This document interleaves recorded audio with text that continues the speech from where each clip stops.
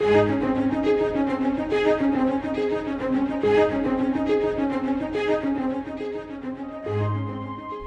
strongest man in the Bible had to learn the reality of his own weakness and the true source of strength.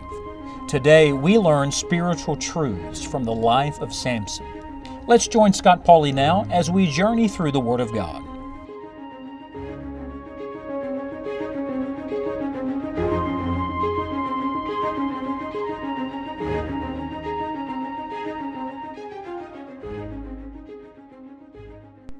In some circles recently, it has become rather trendy to say that New Testament Christians do not need the Old Testament.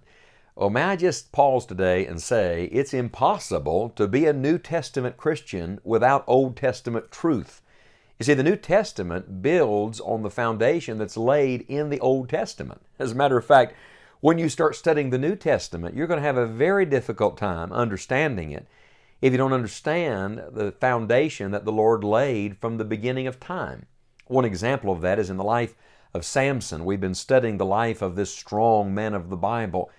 This man who had to learn that the secret of true strength was not in him, it was in the Lord. A man who had to learn how to trade his weakness for God's strength. And isn't that the same lesson we all have to learn over and over again? The verse comes to my mind now where the psalmist says, He weakeneth my strength in the way.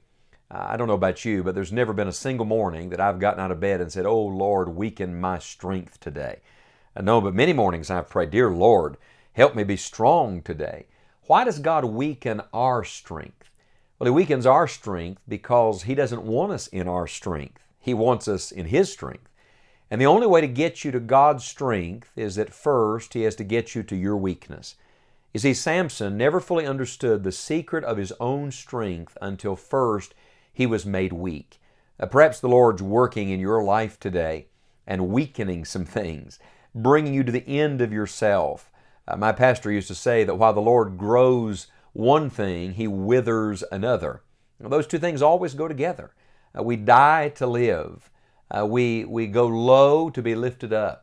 It's just the way God works in us. And in Samson's example, we learn that God weakens us so that we will learn His strength.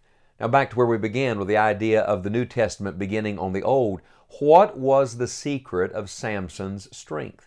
Well, I want to submit to you that the secret of Samson's strength is actually not fully revealed until you get to the New Testament. We begin our study today in the book of Hebrews, of all places, in the one chapter in the Bible that if I wrote the Bible, aren't you glad I didn't write the Bible? And I'm glad you didn't write the Bible.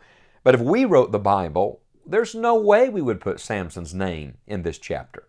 There's no way I would put Samson's name in the list of the great men and women of the faith of the Old Testament, and yet the Holy Spirit does just that. Listen to the words in Hebrews chapter number 11, verse number 32. And what shall I more say?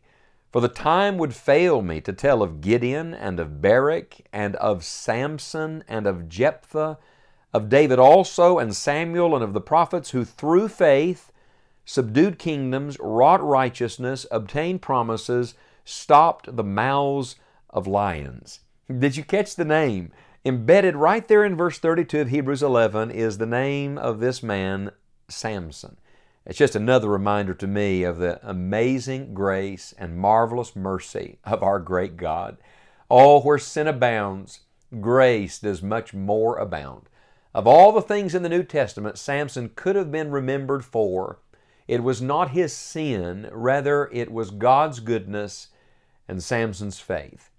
You see, aren't you glad that in the end, the record that is going to be read of your life is not every bad thing you've ever done, but it is the righteous record of Jesus Christ that has been imputed to you because of faith.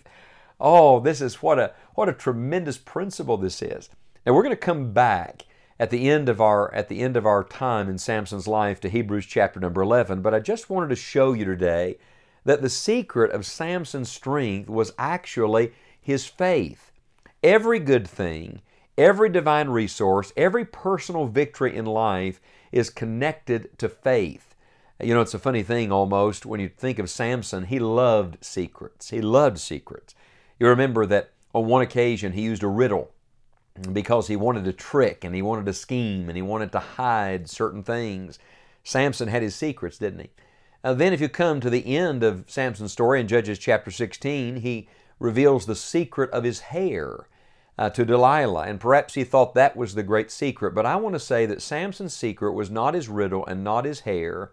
It was his faith in God. And the secret of the blessing of God in any life, in every life, is faith in God. As a matter of fact, we're told in that same great faith chapter, Hebrews chapter number 11, that without faith it is impossible to please Him. For he that cometh to God must believe that He is, and that He is a rewarder of them that diligently seek Him. I'm afraid too often when we look at people that we admire, we respect, and we say, I want to emulate some things in that person's life, what we tend to emulate are the peripheral things. We might even say the incidental things. Sometimes great men, people who are admired greatly by people, folks try to imitate and they mimic the things that are really their idiosyncrasies, the things that are just unique to their personality. But that's not why they're blessed of God. If you read the biographies of great people, both in the Bible and throughout history, sometimes you think that it's the peripheral things that made them special. But I want to say to you that the one thing that sets a man apart, and the one thing that brings all the divine resources, all of heaven's blessing to bear in that man's life is this: it is faith. Now, Samson had a number of victories throughout his life, and I want to submit to you that every victory he had was connected to faith.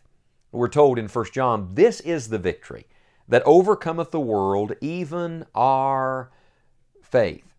And I want to say to you today, wherever you are, whatever battle you're in, whatever skirmish you happen to be engaged in today, whatever the enemy has brought against you, the only way to have victory is the same way that Samson had victory, and that was by faith. Every time he exercised faith, God gave him victory, and everything he refused to believe God for, he lived in defeat. I was meditating on this truth the other day, and it dawned on me that the one thing that Samson never exercised faith for was victory and power over the lust in him. You know, sometimes we talk about believing God for great things, and we usually think of things outside of us, things to be accomplished. But did it ever dawn on you that perhaps the greatest thing you'll ever believe God for is for victory over your own besetting sins? Can you believe God for the victory over that thing in your life that so many times has gotten you off course? Is God big enough for that? Is your God great enough to give you victory over that area of your life? Many years ago when I first started preaching and teaching the Bible, I made a terrible mistake. Terrible mistake. I didn't talk enough about faith in God. I thought that faith was for lost people, sick people, and old people. So if you were lost, I would tell you trust the Lord Jesus as your Savior. If you were sick or you were up in years, then you got a lot to deal with, so believe the Lord. But now I've come to this conviction that faith is for all people who want God's best. If you want the blessing of the Lord today in your life, if you want victory over every enemy, if you want to live the overcoming life, more than a conqueror, that life is only lived through faith in God. In the words of the Lord Jesus Christ to His own disciples, His own students, in Mark chapter 11, verse number 22, it's this simple: have faith in God. What do you need to believe the Lord for? Who do you need to believe God for today? That's the secret of Samson's strength. That's the secret to all victory, and it is the secret that will unlock the blessing and strength and power of God in your own life today. Look to the Lord in simple childlike faith and believe that His strength is made perfect in your weakness.